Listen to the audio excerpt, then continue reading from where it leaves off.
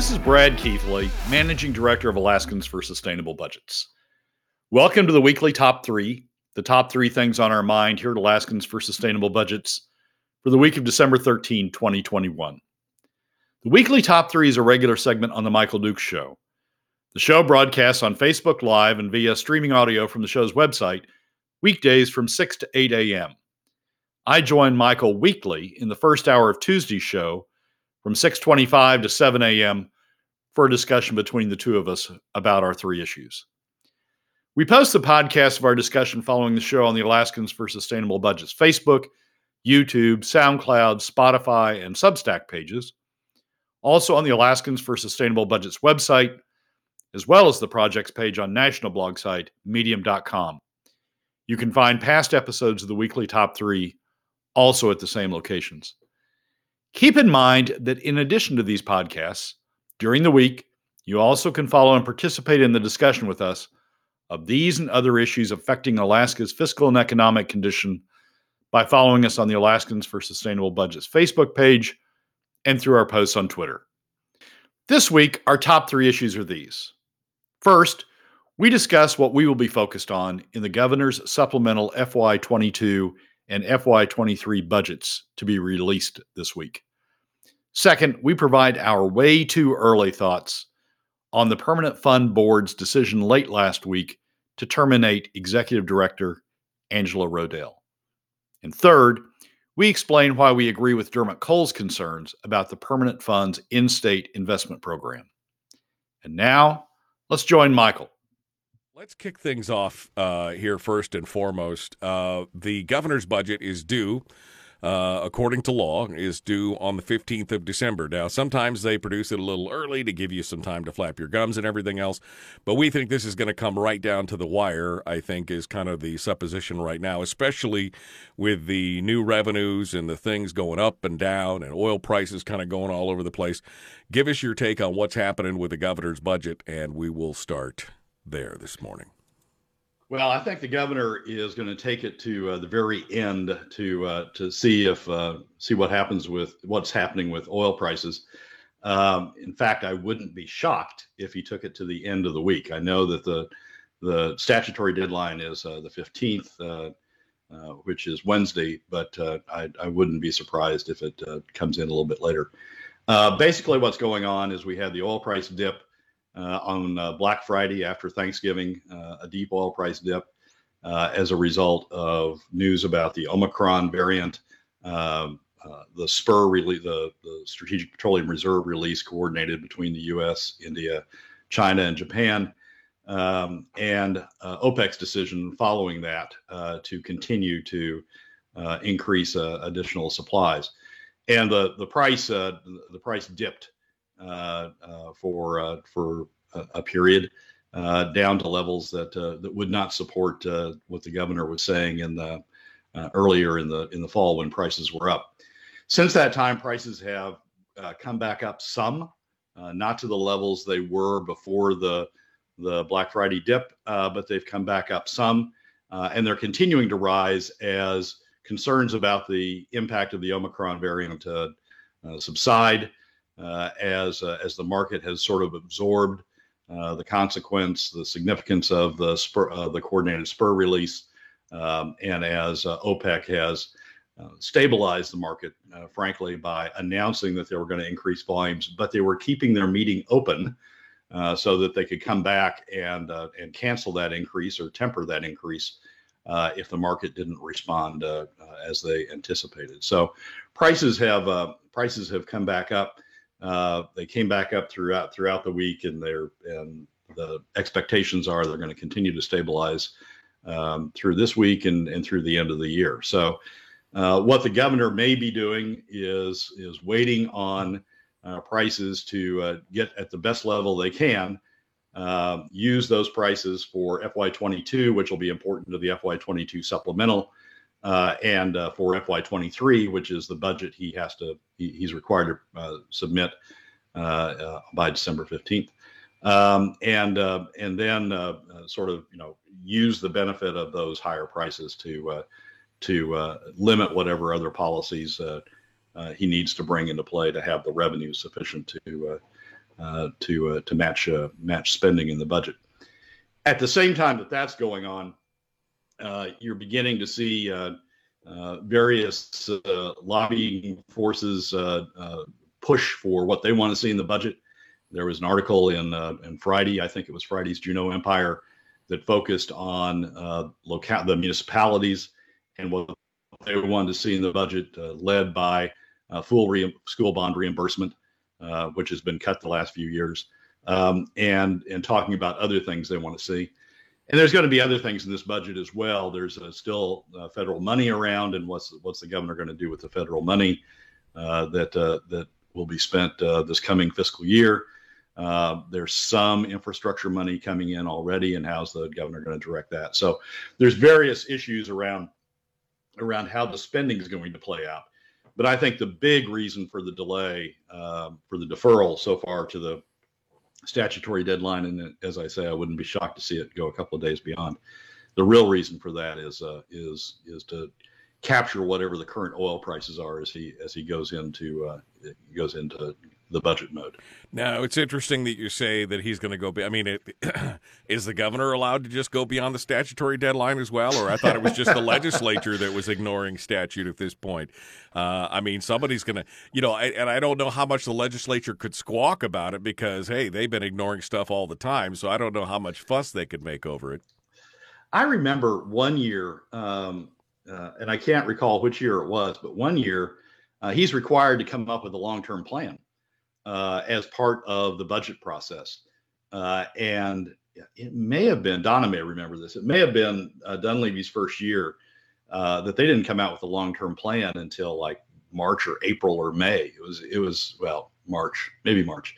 It was so long delayed that I was sitting out there thinking about bringing a lawsuit to try to compel the production of it. So there has been past practice where administrations haven't fully complied with the budget statute in various parts. I seem to recall the past year when the budget was delayed also. But who's going to? If it's only 2 days, I mean, there's not going to be enough time to do anything about it. Sure, people will squawk, but there's not going to be a big deal about it. Any projections what you think is going to happen here? I mean, I guess there's some speculation that the governor may just build his whole budget based around the 50-50 plan and actually have it laid out that way in the budget, which again means it's the legislature's baby to slay at this point. What say you? Well, yeah, the governor's budget is his proposal, his policies. It's his opportunity to lay the groundwork for what he wants to pursue during the session. So clearly it'll be built around 50-50 because that remains the governor's proposal. The issue with it, there's two issues. One is FY22. We're still in FY22. The governor talked about, when oil prices were still high, the governor talked about a supplemental PFD that would bring this year's PFD up to the full POMV 50-50. So the question is whether he still proposes to do that. The oil revenues are not going to be high enough, I don't think, to be able to pull that off in FY22 just based on oil revenues alone. So there's going to be an issue about whether the governor is going to propose an overdraw from the ERA, overdraw in the sense of draw higher than what the POMV statute allows, an overdraw from the ERA to go into FY22 and fund that supplemental budget. And then there's going to be the question about FY23. Oil prices are in what analysts call backwardation. That is, the current oil prices are higher than future oil prices. They continue to, future oil prices ramp down. So the FY22 is going to come. The governor's coming close with increased oil revenues, oil prices.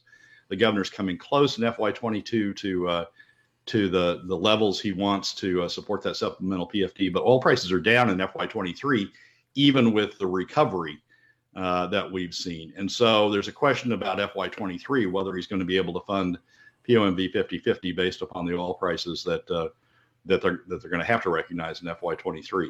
So that also brings into the question whether there's going to be an excess. He's going to propose an excess ERA draw.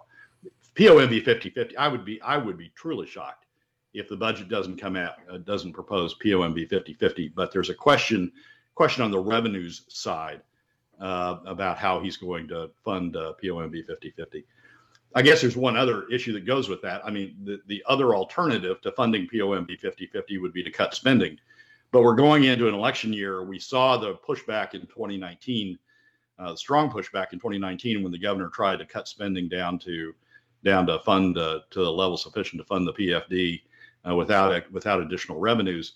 And I suppose he could propose to cut spending, but that going into an election year, I would highly doubt that's what the governor proposes. So I think the issue is going to be on the revenue side. Does he come up with additional revenues? Is he going to have to come up with additional revenues in FY22 to fund that supplemental PFD he's talked about? Does he still propose the supplemental PFD? And then for FY23, what's he going to do about the revenue shortfall in FY23? There was an article in the, I think it was the Juneau Empire, that talked about some of the things that in the proposed governor's budget. And one of those things was, of course, all the things that we could be doing. Oh, we could be doing all these great things with, the monies and everything else. And one of those things was, of course, Nils Andreessen from the AML talking about how, we need all these monies for the revenue share and the state needs to pony up. And it I got to be honest, Brad, it almost sickens me how much we become sycophantic on how we need to get all this government money out to people. Just break that down for us real quick in regards to the governor's budget.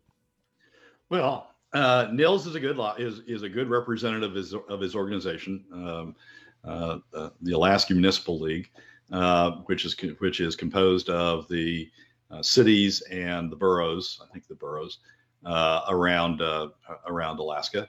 And they don't want to raise their taxes any more than anybody else. They like free money as well as anybody else. And they view the state budget as their opportunity to get free money or get money from the state and limit the amount that they have to raise locally from local taxpayers for their services. So they push hard for funding, and they've got we've had cuts to school bond reimbursement is the best example, I think, of where the cuts have hit the localities, the school boards, local governments, and we've had situations where the state has made cuts from, like the cut from the PFD, they've made cuts from what statutes say they ought to be giving to the localities. So the localities are pushing back and saying, no, don't do that. Give us money. But they're going further. I mean, with Nils in charge, Nils is a Wally Hickel admirer. He was, before he came to AML, he was head of the Institute of the North, which was a Hickel organization. And Hickel was not the biggest fan of the PFD. He was in his later years, but during his active public life, he was not the biggest fan of the PFD. And he talked about things like a community fund or a community permanent fund dividend, or a community dividend, I guess is what he called it, that would, instead of giving money to individuals, would give money to local governments and let local governments decide what to do with that money. In the testimony that AML gave in support of House Bill 4003, which we talked about on previous shows, it's the House Ways and Means proposal to redo the POMB draw and divide it between the PFD and then 25% to the PFD, and then half of the remaining 75% each to K through 12 education and to general government. During AML's testimony on that bill, AML brought back up the community dividend idea and talked about the need to give money to local governments. He didn't say it directly, but the implication was to give money to local governments in preference to local individuals. Right. And sort of bail out the local governments in a way where they didn't have to increase their taxes. This is what kills me, because again, they keep going on, and I got an email from a listener in Kodiak, which I read on the air last week, which was talking about, what do we do if they cut it off? All of a sudden, our taxes will go up if we don't get the reimbursement. If we don't do well, exactly. If you guys had to pay for some of this stuff locally, it would never happen. But because we get this free money from the state, all of a sudden it's all good, and And, oh, we need that. There's a couple parts in here that I wanted to comment on before we move on. Andreessen says there's a lot of funding that for some communities they may not be aware of or have the capacity to write grants for, which is something that Andreessen said the state could help with. What the state needs to have communities help them write grants to get this free money. And then he goes on to say later on, he goes, because the Alaska DOT is not allowed to charge overhead for these grants, it becomes a burden to manage them. Oh, we get this free money, but we have to pay somebody to do the grants. We shouldn't have to do that. So now we should, put all these other rural everything. We should be advocating the federal pass-throughs to remain, including the administrative costs. That wasn't Andreessen. That was Coaster from the Kenai Peninsula, or from the city and borough of Juneau. But I mean, this is the idea. Oh, we need all this free money, and in fact, we need you to pay for us to write all this free money. We become so dependent on the largesse of the state. It's just astonishing. Again, if there was no free money for this stuff, we wouldn't be doing it in communities, because the local communities would be up in arms because their mill rates would go up 2, 3, 4 points depending on what's going on. Yeah, Governor Dunleavy tried. I mean, back in 2019, part of the Dunleavy administration's proposals was to push a bunch of costs down to local government. I mean, again, school bond reimbursement was a primary example of that, but there were other things where Dunleavy tried to push costs down to local government, and it was for that very purpose. I mean, the idea was, would you build schools of the cost and of the nature that we're building schools in rural Alaska, or even in urban Alaska, if those governments, if those cities had to pay for it themselves, force the cost responsibility down to the local level and force them to make those decisions themselves. That was part of the proposals in 2019. They got the same treatment some of his other cost reduction proposals got. Right. Local governments push back, and they continue to push back. So right. It's we're going to see that tension this session, and we're probably going to see it in future sessions. And it's gotten to the point where local government is essentially saying, we don't care about the PFD as much anymore. We don't care about money going to our constituents. We want the money to come to us. We want the money to come to local government, and we'll save our constituents by not having to tax them. We know better than you how to spend your money, essentially, is what's going on at every level now. The legislature, the boroughs, the cities, everything else. The legislators have been happy to overspend for years until, of course, they realize that it's going to overspend from their piggy bank, and now they're reticent to do so. And including amongst some of those voices was Angela Rodell, who was the permanent fund director, and that leads us it's a good segue into number 2 for today, which was the surprise on Thursday. I mean, I think it was a surprise to a lot of us, maybe not you. But the surprise that Angela Rodell was removed from the Permanent Fund Corporation as the CEO by a vote on Thursday of 5-1 against her retention. So your thoughts on that and what's going on there? Well, there's a lot of speculation about that, and I don't have any inside information any more than anybody else. So what you're going to hear here is speculation as well. I will say a couple of things before we get into that deeply on Angela. First of all, her position in support of POMB and a rules-based approach, it was not hers alone. It is pursuant to board resolution as recently as 2020, a board resolution signed by Craig Richards that said the PFD board, or the Permanent Fund Board, supports POMB and supports a rules-based approach that puts a limit on how much to draw. So her position in that was not her off on her own frolic and detour. It was a position that was carrying out the board's position. Now the board has been somewhat slushy about that. Let me try that word. Slushy about that recently.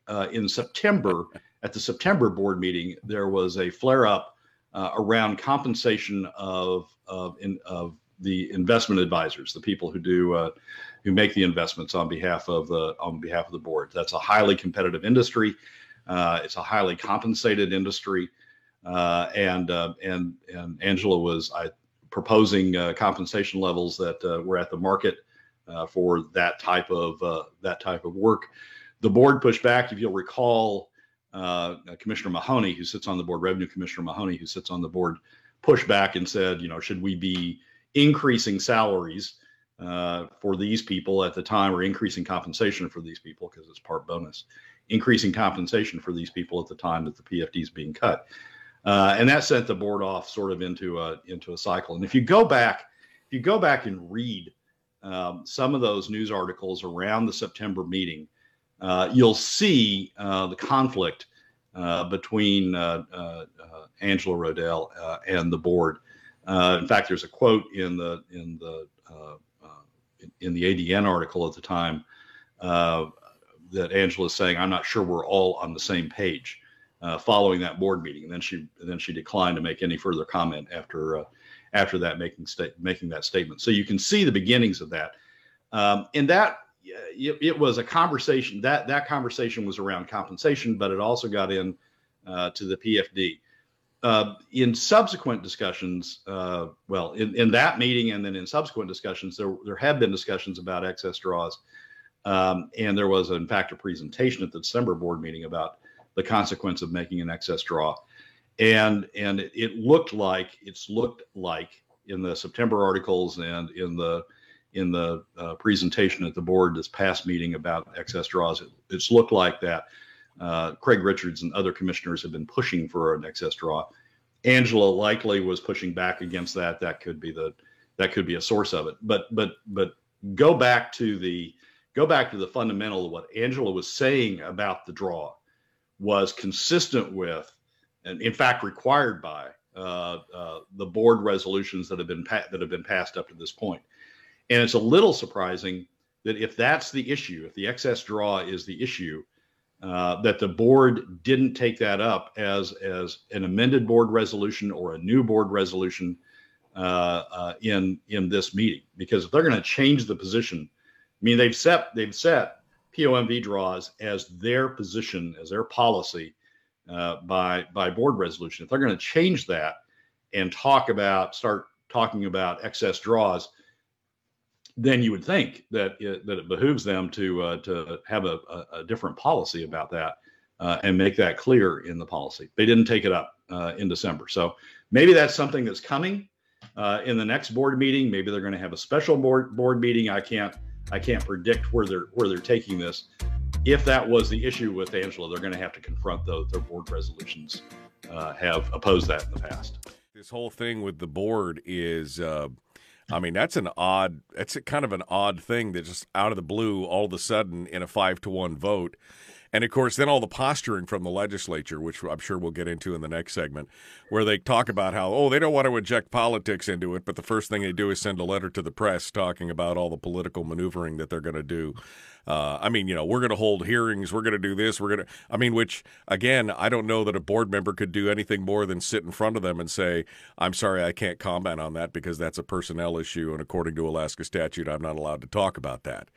I just don't see anything else coming out of that. Yeah, the board's in a tough spot because of that.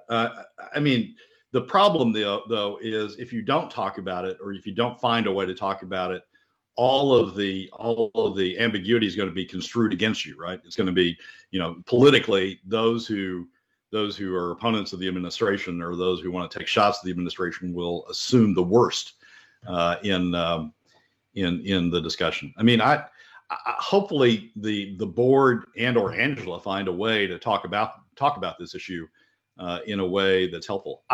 For those who really want to dive into this, go back and read the articles around the September board meeting and the dispute that occurred at the September board meeting. You can see, now that you know the end result, now that you know the board dismisses Angela in December, you can start seeing that in the articles and in the comments made around the September board meeting. And Angela's comment at the end of the September board meeting, that I went back and found it. It's not clear to me anymore that we are all on the same page, she told trustees.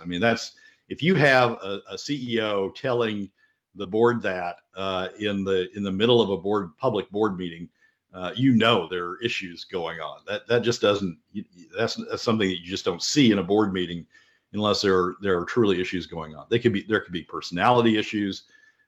There could be. I mean, from time to time, I've heard people talk about the administrative costs of the permanent fund, and that they're high compared to other funds. They may be. There's a way you could look at them that they would be, and that could have added to the strain. This sounds a lot more like internal personality conflicts. Craig Richards is a strong, sometimes difficult personality. Angela is a strong personality. You can see, I could see conflicts going on in that. You could sort of see the strain in the December board meeting when they were having the presentation on the impact of excess draws. So it could be a combination of things, but it'd be useful if they find a way to talk about it. Otherwise, Bert and Click and other politicians are just going to, have a heyday making up their own stories about why the board did what they did, and it'll all be nefarious because they'll all want to tie it back to some failing on the part of the governor. Well, and that's exactly it. I mean, this becomes the stalking horse, right? I mean, they can't say anything. The board can't really say anything due to personnel issues and laws. If it was on the other foot, the legislature would be screaming that we can't talk about it because of the law. But at the same time, they'll be more than happy to use it and beat somebody to death with innuendo and everything else. And that's kind of what That's kind of what I foresee happening here in the near future on this. That they're going to use it for, public sham trial, kind of the court of public opinion. They're going to put these public sham hearings on and everything else, and be able to grandstand and beat their chests about it. The board's going to have to do something. If Dunleavy proposes an excess draw as part of the budget, that is inconsistent with board resolutions to date, and the board's going to need to say something about that. Maybe this is, we saw the first shoe in September, we saw the second shoe here. Maybe there's a third shoe coming in terms of a revised board resolution that talks about excess draws and expresses support for excess draws within certain confines. Maybe that's where we're headed here, and maybe that what happened behind closed doors was a shootout about whether Angela would be on board with that board resolution once it was proposed about excess draws. So maybe there's a third shoe to come, and it'll all become clear when that third shoe drops. If that third shoe is an excess draw, there's going to be something needed from the board, or else the next executive director is going to be in exactly the same position, constrained by board positions to say, right. Our position is POMV, rules-based, no excess draws. Your final thoughts there before we move into number 3. I think we need to. I mean, people are going to jump to conclusions. We're going to have these legislative hearings. People are going to, want to come up with their own theories about why Angela was terminated. I think there's more shoes to drop. And again, you need to go back to September and see that first shoe drop when there was the dispute on the board about compensation of their investors, their investment advisors, and sort of follow that through. But the board has a responsibility. If the board is changing policy with respect to draws and no longer takes the position that it's a hard and fast POMV 50 or POMV, whatever it is, hard and fast POMV draw with rules around that and no excess draws. If the board's changing its position on that, the board needs to make that clear through additional policies, or else through additional actions, through additional resolutions, or else the next executive director is going to run into the same problem. The problem is the board has said to this point they want rules around POMV. They want it set. They don't want any excess draws. That's what the board resolutions say. And if the board is now taking a different position, the board needs to come out and say that in some form, or else every executive director is going to be crossways with the board, because the board's writing one thing and then saying another in internal meetings. Let's quickly talk. Give me a tease here for number 3. Your agreement with Dermot Cole. We got less than a minute. So a few years ago, 3 years ago, at Craig Richards' push, the board decided to invest some of its funds, $200 million of its funds, in the state of Alaska. Historically, there had been a hard and fast rule that permanent fund corporation funds were invested only outside the state of Alaska. They made a change to invest in the state of Alaska, and now there's some issues coming up with that program that Dermot's highlighted that I think are important to understand, and frankly, I think are fundamental problems, are exposing fundamental problems with the board's decisions to invest in Alaska in the first place. Even a stopped clock is right twice a day, so we agree with Dermot Cole on something. Give us your take on what he's talking about here, because this has always been one of the arguments. So the permanent fund should be used to help benefit Alaskans in a multiplicity of ways, not just in rate of returns on the overall market, but that they should be making some investments inside the state and helping from that aspect as well. Yeah, that's been the argument, and that was Craig's argument when he pushed for this $200 million pot to be given to outside investment advisors to invest in Alaska projects. But here's the point. I mean, this goes all the way back to Governor Hammond, and his philosophy was we have two organizations. We have the Permanent Fund Corporation that is focused on maximizing returns on Alaska's wealth, on the wealth generated from oil that's been set into the permanent fund, and the Permanent Fund Corporation is supposed to maximize that.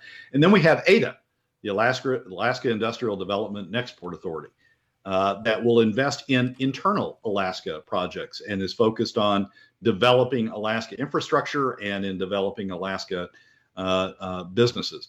And Hammond's view was there was a strict wall between the two, that you didn't want the Permanent Fund Corporation investing in Alaska because then you would be exposed to political forces that would say, oh, invest in this project as opposed to that project, or as opposed to that project, and the whole process would become political. And I think that's a very good rule to have. I mean, we've got AIDA. AIDA's doing whatever AIDA's doing. Recently, they've bid on leases in Anwar, and they're all caught up in NAFTA issue. They've invested in the road to Ambler, the Ambler Mining Road, and that's caught up in a bunch of issues. They've previously invested in other things that have been internal Alaska investments, and that's okay. I mean, that's what they're there to do. But the permanent fund shouldn't, in my opinion, be crossing over and essentially doubling up on what AIDA is supposed to do. What Dermot's focused on now is this $200 million has started to be invested. It's $100 million is set in one investment advisor, $100 million in another investment advisor, and they've started to be invested in projects. A couple of the recipients of those investments, Peter Pan Seafoods being one, have disclosed as part of their marketing to their investors, have disclosed that Permanent Fund Corporation funds have been invested in their projects, and they think they think that helps with their investment marketing, because others will see that if the Permanent Fund Corporation thinks that this is a good investment, then they'll invest private funds to go along with it. But not all of the money has been disclosed, and it's been disclosed by the people who receive the investments as opposed to being disclosed by the Permanent Fund Corporation. What Dermot's concerned about is that sets up if you don't have to disclose who's getting those funds, it sets up a situation where the corruption that Governor Hammond was concerned about can flourish, because you can have these behind the scenes secret investments that are going on with Permanent Fund Corporation funds in state that can be politically directed or can be business maneuvered, and if they're not disclosed, then people can't analyze whether those were appropriate investments or not, or whether they were tinged with political influence.